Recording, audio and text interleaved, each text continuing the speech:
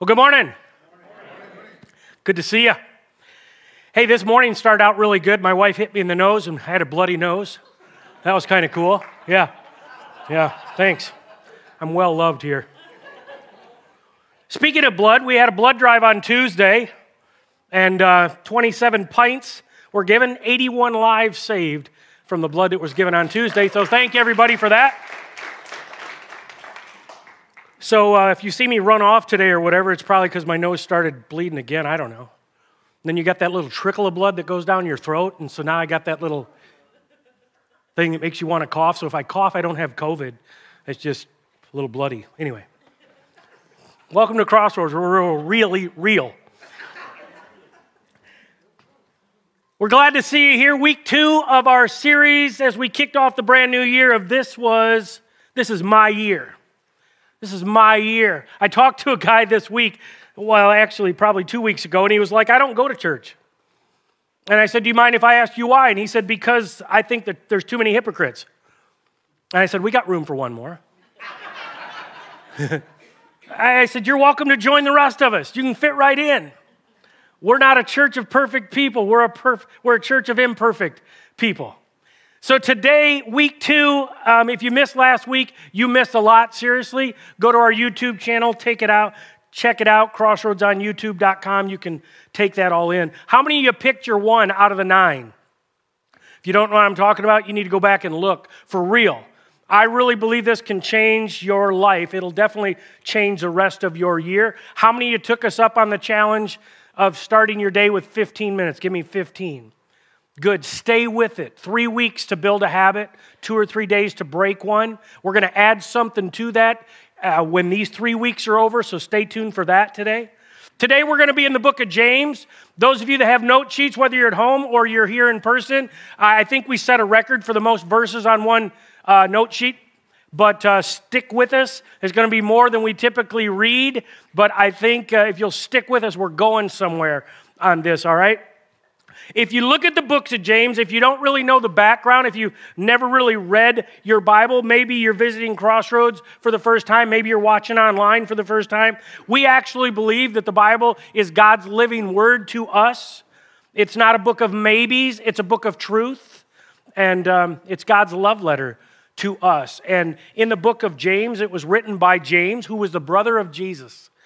Now, I don't know if you had brothers and sisters or not. You ever heard that sibling rivalry thing? That's real, right? Can you imagine being Jesus' brother? You come home, you got a B+. Hey, Mom, I got a B+. Jesus, what'd you get? Oh, man, all A's again. How would you like to? There's no way you win at that game with Jesus. Man, I had a good day. Well, I had a perfect day. Oh, man. Yeah, I just saved a bunch of people at school and all that, and you just made it home, right? So anyway. James is the brother of Jesus, and he writes this book to believers. And I'm going to pick it up in chapter 1, verse 2. It says, consider it a sheer gift. Think about this. My friends, when tests and challenges come at you from all sides. Say, what? Yeah, consider it a sheer gift. Like, if you're going through some real challenges, James says, consider that like sheer joy when you're getting bombarded from every side of life. You ever had a season like that? Some of you may be in a season like that where it's just raining down and you feel like everything's coming at you from every angle. Anybody love those seasons? We should, according to this, right? Look at verse 3. He says, you know that under pressure, your faith life is forced into the open and it shows its true colors. You want to know what's really going on inside of a person? Pull out in front of them. So don't try to get out of anything prematurely. Don't we want to get out of things right away? Let it do its work in you. In you. God's doing something in you so you become mature and well-developed and not deficient in any way. God's trying to make us well-rounded. You don't grow without adversity. Look at verse 5 through 8. If you don't know what you're doing, pray to the Father, and He loves to help you. And you're going to get His help when you ask for it. Ask boldly, believing without a second thought. People who worry, their prayers are like wind-whipped waves. Don't think you're going to get anything from the Master that way. adrift at sea, keeping all your options open. And then it goes down and look at verse 12. This is my favorite part. He said, anybody who meets a testing challenge head on and manages to stick it out is mighty fortunate. For such people, loyalty in love with God, the reward is life and more life. Isn't that interesting perspective? Apparently, Jesus is encouraging regular believers here to know that if you're going through some challenges, if life is kind of bombarding on you from all different angles, you're not alone.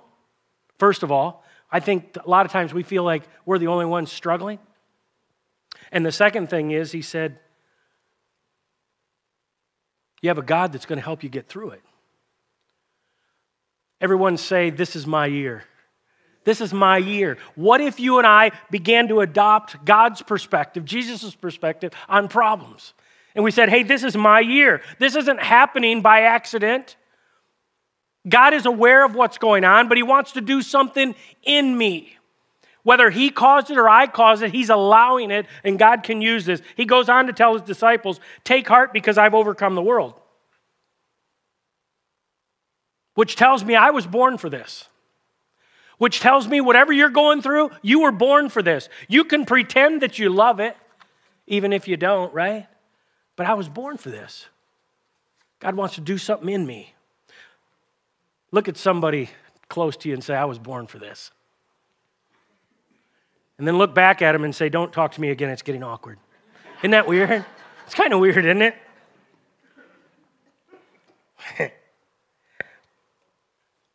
I think there comes a day where as Christ followers, we've got to stop asking God to deliver us from everything. And realize that, you know what, at the same situation, the same trial, I was actually born for this.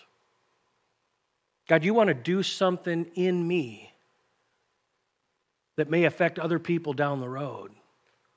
So I don't want to just get out of everything. I want to get out of it what you want me to get out of it. If you and I would start to look at our storms and our challenges different, maybe your marriage is difficult today. Maybe it's time that you get some help. Maybe it's time that you stop running from those problems and you actually face them. Maybe instead of continuing down the same financial path that you've been going for years, you finally start to do things God's way. Say, I don't have to do it my way any longer. My way's not working. My way is broke. Maybe you got a bad doctor's report. Rather than going to panic, right, and trying to find somebody to cry with, you start saying, wow, you know what?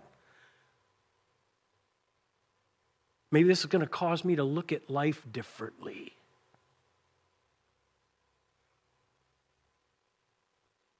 How many of you know what it's like to have a friend or a couple of good friends that give you courage to do things you wouldn't have the courage to do yourself?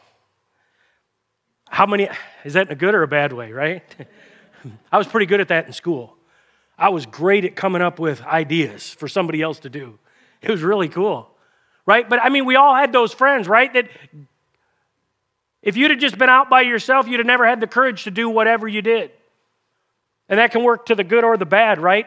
People challenge you to do things that you could never do on your own. But sometimes you have to challenge yourself to do some things that you'd never really do. As a Christian, you're going to have to talk yourself into some things because you know it's God's way and your way just don't work. And so I've got to just do it His way. I was born for this. Greater is He that is in me than he that is in the world. So I want to talk to you today about how to handle the heat of this life. How to handle the heat of this life. We're going to go through a lot of verses of Scripture, and then we're going to give three simple ways that you and I can handle the heat in our life, right? And trust me, I've got like 37 ways. Anybody want all 37? People online just switched to ESPN. They're like, oh, heck with that, man. 37, we'll be here like all day. Now, we're just going to do 3. How to handle the heat, because I think some Christians really feel like, hey, you know what, I know Jesus, I gave my life to Him, I'm saved, I'm a follower of Jesus, but why is all this stuff bad happening to me? Like I thought it was going to be easier. I thought if you gave your life to Christ, it's all smooth sailing. I don't know where we come up with that, but there's nowhere that God says that. Matter of fact, He says the opposite. He says the opposite. But I think there comes a moment where we realize, wait a second. even though I'm following Christ, that doesn't set me off the path somewhere and God promises that everything's just going to be good. He didn't promise us that. Matter of fact, I think God wants to use us in adversity to show the rest of the world that we have something that they don't have. We have a God that promises never to leave us, never to forsake us. We have strength to get through what the rest of the world that doesn't know Christ, they can't get through. And so this story, there's a big chunk of this story, this passage, from a guy named Paul. And I'm going to recap as fast as I can at the back end, so stick with me. We're going somewhere. I'm going to read a lot of verses of Scripture, right? We're going to start in verse 21 of Acts chapter 27. With our appetite, this is the Message translation, by the way. With our appetite for both food and life long gone, Paul took his place in the midst, and he said, "Friends, you really should have listened to me back in Crete." Don't you love Christians like that? They're just kind of happy to tell you how wrong you were. He's looking back and he said, "Hey, don't you wish you'd have listened to me?" I don't know if you've got any of those stories, right? When I was young, my parents were the dumbest people on the planet. And then as I got older, they got really smart. And there was times I thought, man, I wish I'd have listened to them back then. You really should have listened to me back in Crete. We could have avoided all this trouble and all this trial. But there's no need to dwell on that now. In other words, it's in the past. Even God can't change what happened yesterday. From now on, things are looking up. I can assure you that there will not be a single drowning. Keep this in mind. There won't be a single drowning among us. And they're on a ship. Although I can't say as much for the ship. This thing is doomed. You're not going to drown, but the ship is going to have problems. I love Christians that keep it real. You're not going to drown, but this ship that we're all on is going to be gone. Look at verse 23. Last night, God's angel stood at my side, an angel of this God that I serve, saying to me, "Don't give up, Paul." Can we just freeze there just for a second? Some of us need to hear that right there.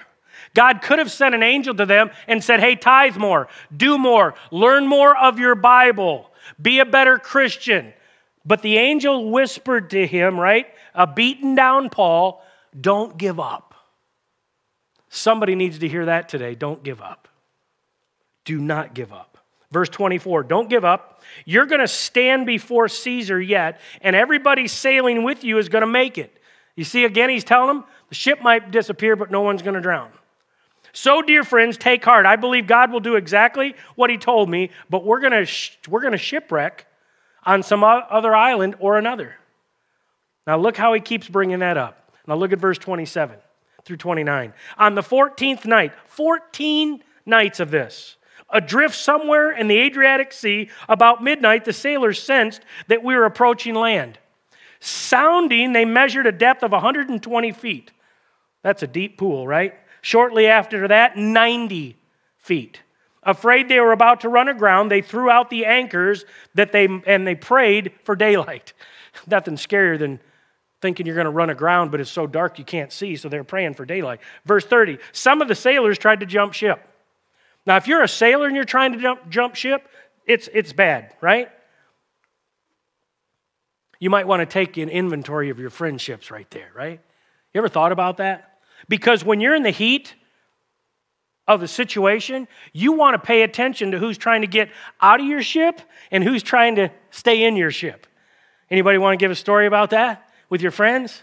When the heat came, they were out. When everything's good, they're there.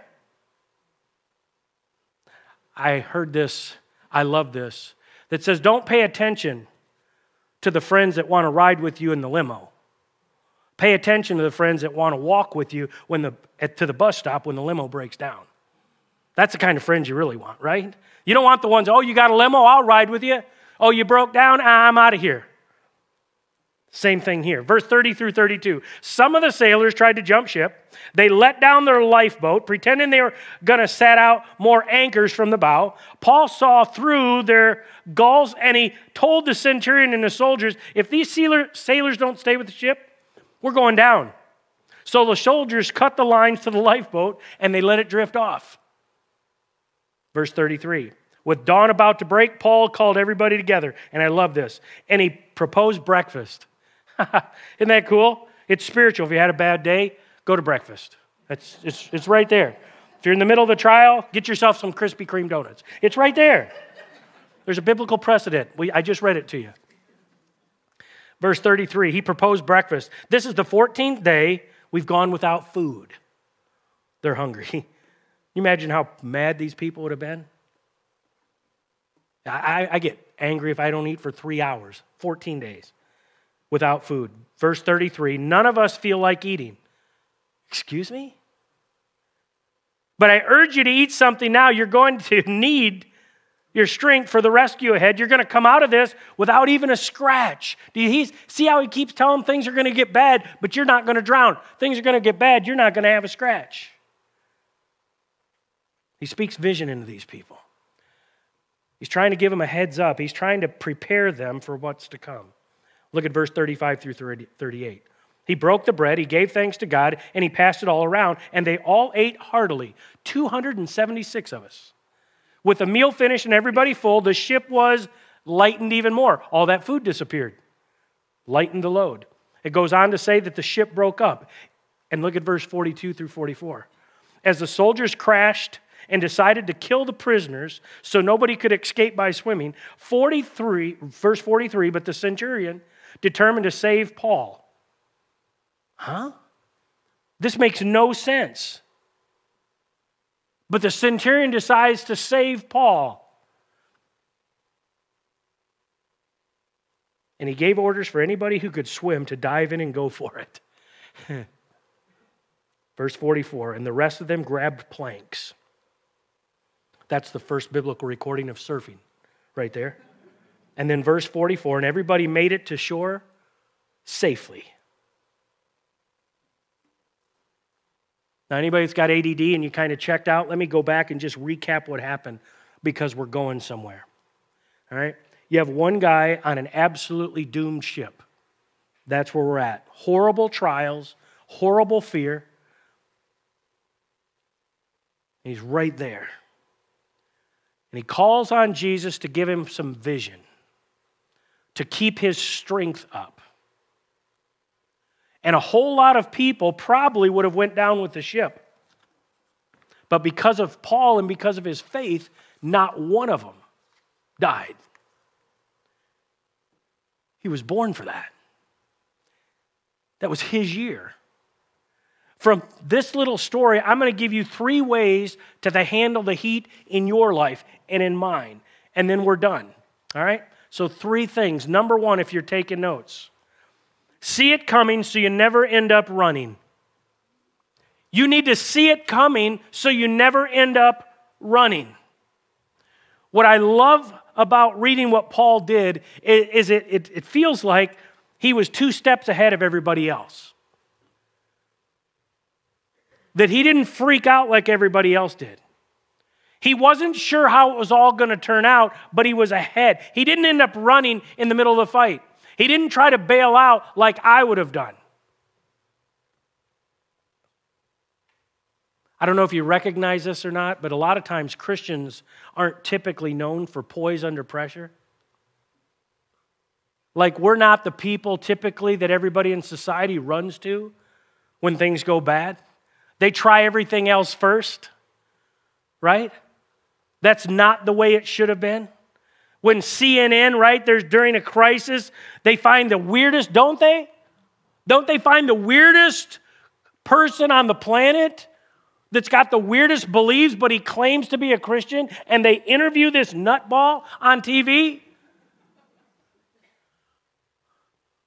Like, that was a bad hurricane, wasn't it? Yeah, you know, and the clouds are going to part, and Jesus is going to come in riding on a white horse, and the rapture's getting ready to happen.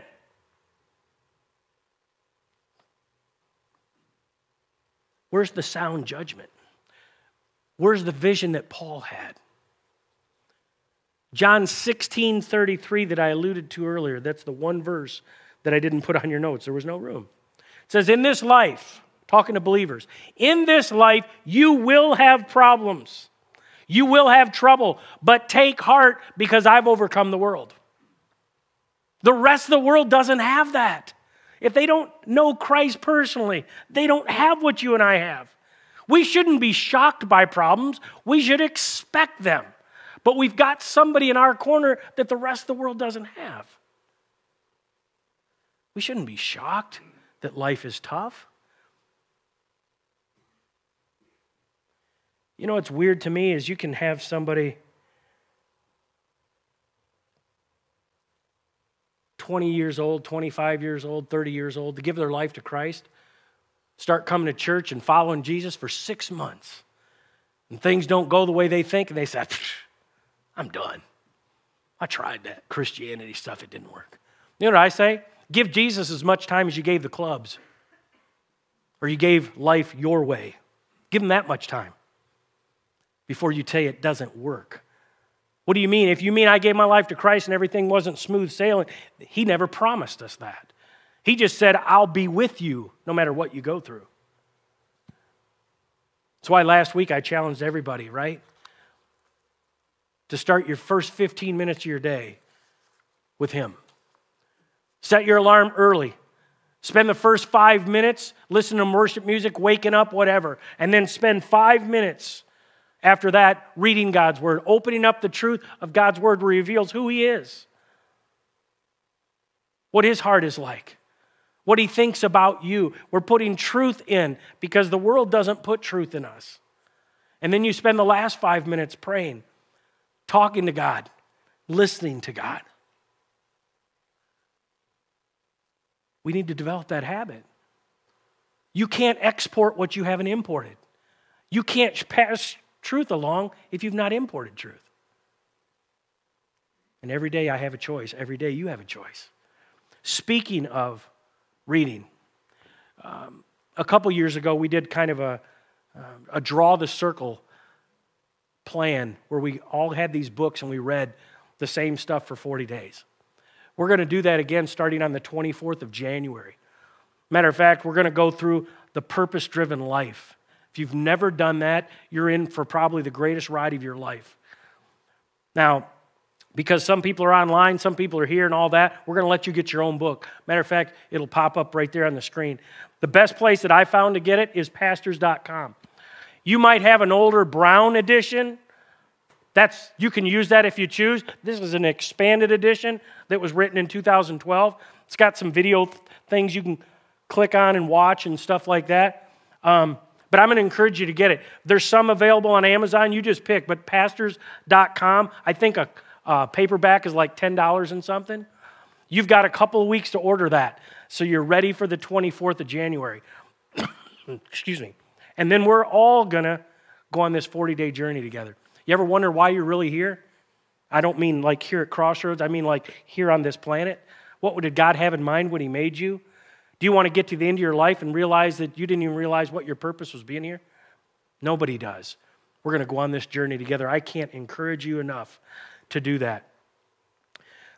But it's so important that we get the truth of what God says into our hearts and lives.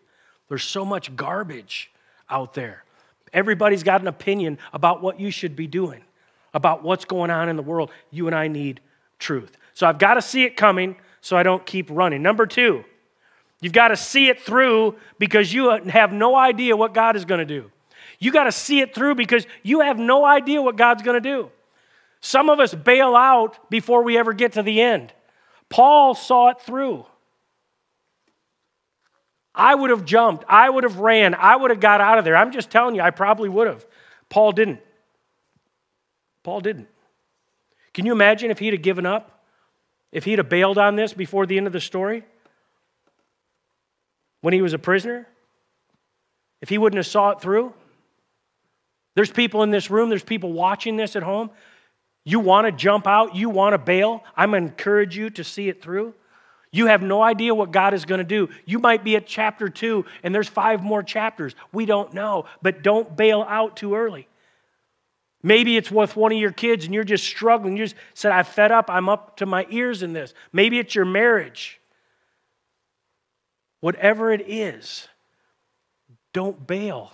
You have no idea what God is going to do. I don't know what the future holds for you, but I know who holds the future. I have no idea what God's going to do in your life.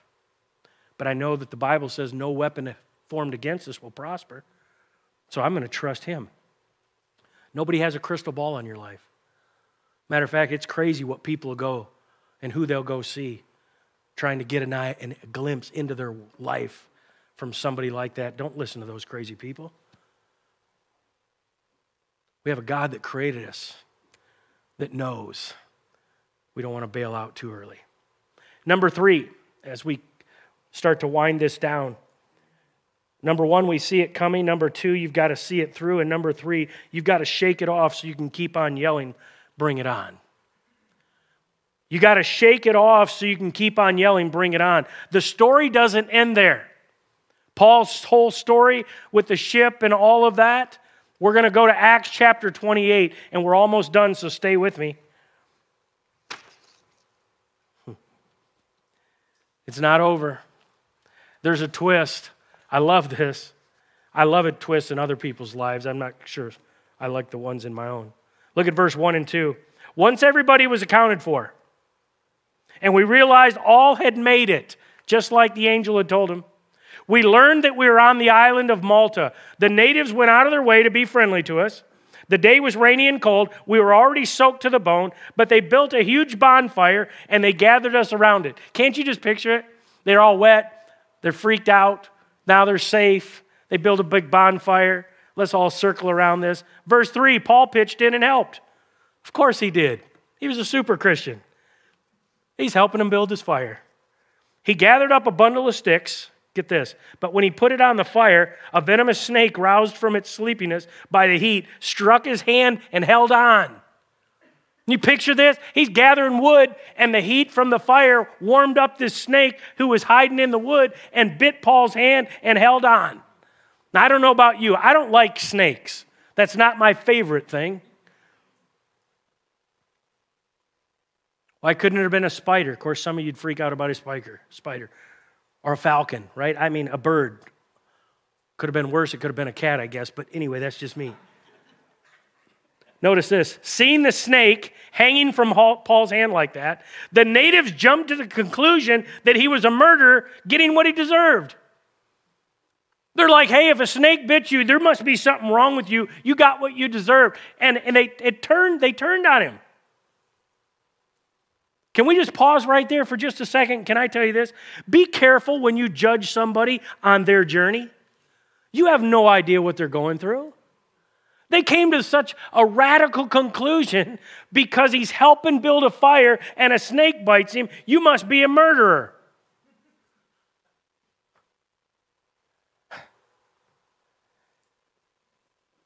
Christians can be some of the most judgmental people. I had a person once say, you know what? I've heard some weird things about Crossroads. I'm like, really? What'd you hear? I said, I heard there's people that go to a bar and get drunk on Saturday night and they come to your church on Sunday. What do you have to say about that? I said, I hope you're right. I hope you're right. Because they're welcome. Because we're all fellow strugglers. I hope you're right. Look at verse 5. Paul, ready for this? Paul shook the snake off into the fire like it was nothing. He really is super Christian. He just shakes it off, went in the fire. They kept expecting him to drop dead because it was a venomous snake. But when it was obvious he wasn't going to die, they jumped to the conclusion that he was a god. 2 minutes before, you're a murderer. You got what you deserve. Now you didn't die from the venomous snake. You just shook it off, and now you're a god. What's wrong with these people? Isn't it crazy how quick people switch their position? But ultimately, we serve and we live for an audience of one. If we could just get that through our head, I don't care what everybody else thinks, especially people that aren't in my corner. If there's a critic that wants to tear me down, they don't really know me. If it's somebody that really loves me, then I'm going to listen. But God is our source. He's the one we're to please. There's only one person that died for you and died for me. His opinion matters. That's why, again, it's so important that I get God's word in me on a daily basis, to know what he says, what He says is truth, so that when I get bombarded with things that I'm not sure what's truth, I can go back to the source of truth. So they jump to the conclusion that he's a god. First he's a murderer, now he's God. And the head man in that part of town had a sick father. And Paul ended up healing him.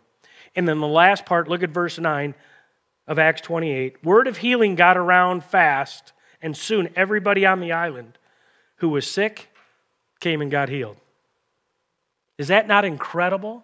If you look at the whole story of what Paul went through, how many times I'm sure he was tempted to bail out and quit and run and swim and heck with all these people, but he stuck to it.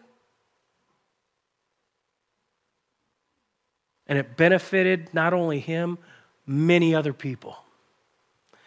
You see, I often get so tunnel visioned when I'm going through some struggles and I have a pity party and it's all about me and God, why would you allow this and why would you cause this or allow it, whatever it is?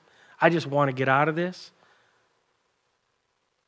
That sometimes God's saying, no, Scott, you stick with it. You should see it coming. You know there's going to be problems, but take heart. I'm with you. And I might want to do something through your life that down the road is going to benefit some other folks. So don't you jump out early. That's not just me. That's every follower on this globe. God wants to use you, not just for you, but in other people's lives. So Paul gets hit with the snake. He's got one option. He just shakes it off. He shakes it off. I came to tell some of you here today that you need to shake some things off that have been clinging to you for far too long. Some of you have been in the same financial shape for so long, it's time to shake it off and do it God's way. Some of you have just gotten to a point in your marriage and you think that's just the way it is. It's just mundane. It's stagnant. It's okay. No, it's not okay. Some of you get yourself so down in the dump, you have a pity party. I'm not saying things aren't bad. I'm just saying the chapter's not been written yet. You don't know what God's going to do. In this world, you're going to have problems. He says that. But take heart because I have overcome the world. Your story's not done. My story's not done. God's still at work. Make a decision today.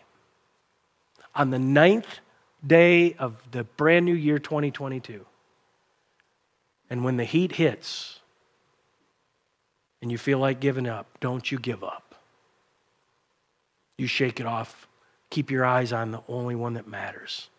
See it coming, see it through, shake it off. You were born for this. I was born for this. This is our year. Would you bow your heads with me?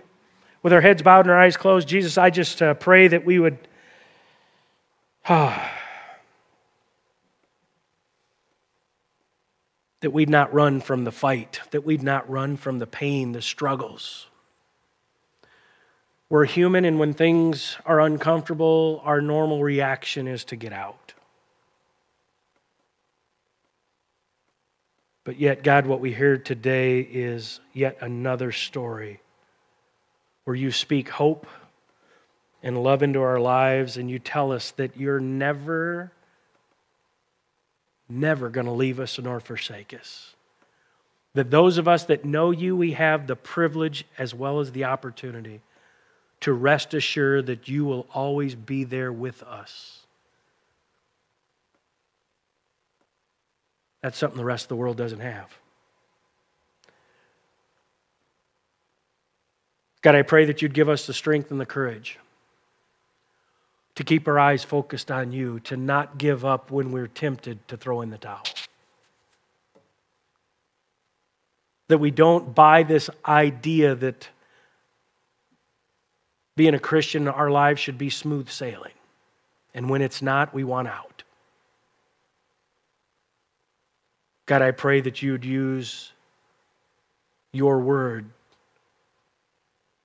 as we learn more about who you are and your character, as you share with us what you think about us, that those things we would use as anchors in our life, that we would look to when we feel like giving up, that we would be reminded of stories like what we just heard from Paul, that the story isn't over. Help us not to quit too soon. Help us to trust in you. With our heads still bowed and our eyes closed, listen, for some of you, your greatest need, I believe for some of you, God brought you here today to let you know that He loves you, that you were made for this time, that you're at a point in your life where God wants to challenge you with the fact that your way isn't working. That He wants to be your Lord, He wants to be your Savior, He wants to adopt you into His family. That God's not mad at you, He's mad about you. For God so loved the world that He sent His one and only Son, that's Jesus, to this earth to live and to die. Not for anything He did wrong, but for what you did wrong and for what I've done wrong. Do you know what that means? That means if you'll put your faith in the one and the only one who is perfect, He'll give you credit for His perfection because He's already paid for all your imperfections. Do you know that means He will forgive you of everything you've ever done or will ever do wrong? That the Bible says when you trust Him, He casts your sins as far as the east is from the west, never to be remembered anymore. And that's something you can't earn or deserve or purchase. You can't be religious enough for it. You can't do enough do's and not do enough don'ts for it. You can't perform your way into heaven. There's one way, His name is Jesus. When you'll provide the sinner which you are, and you'll turn from doing things your way and turn in faith to Him, asking Him to be your Savior and Lord, He'll come in, save you, adopt you into His family, give you the gift of eternal life. If that's you right where you're at today, make this your prayer from your heart to God's ear. Say, God, I don't understand it all. But if this gospel, this good news is true, that there's no hope for me outside of Jesus, and that Jesus, you are willing to come and to die for me, I'm blown away by that. But if it's true, I want it. I want a relationship with you. God, I turn from my sin today. I admit that I'm a sinner and I turn to you by faith. Jesus, come into my heart. Adopt me into your family. Give me the gift that I don't deserve, can't earn or purchase, the gift of eternal life. And from this day forward, help me to get to know you and love you like you love me. And for the rest of my days and for all eternity, I'll serve and live for you. In Jesus' name I pray. Amen.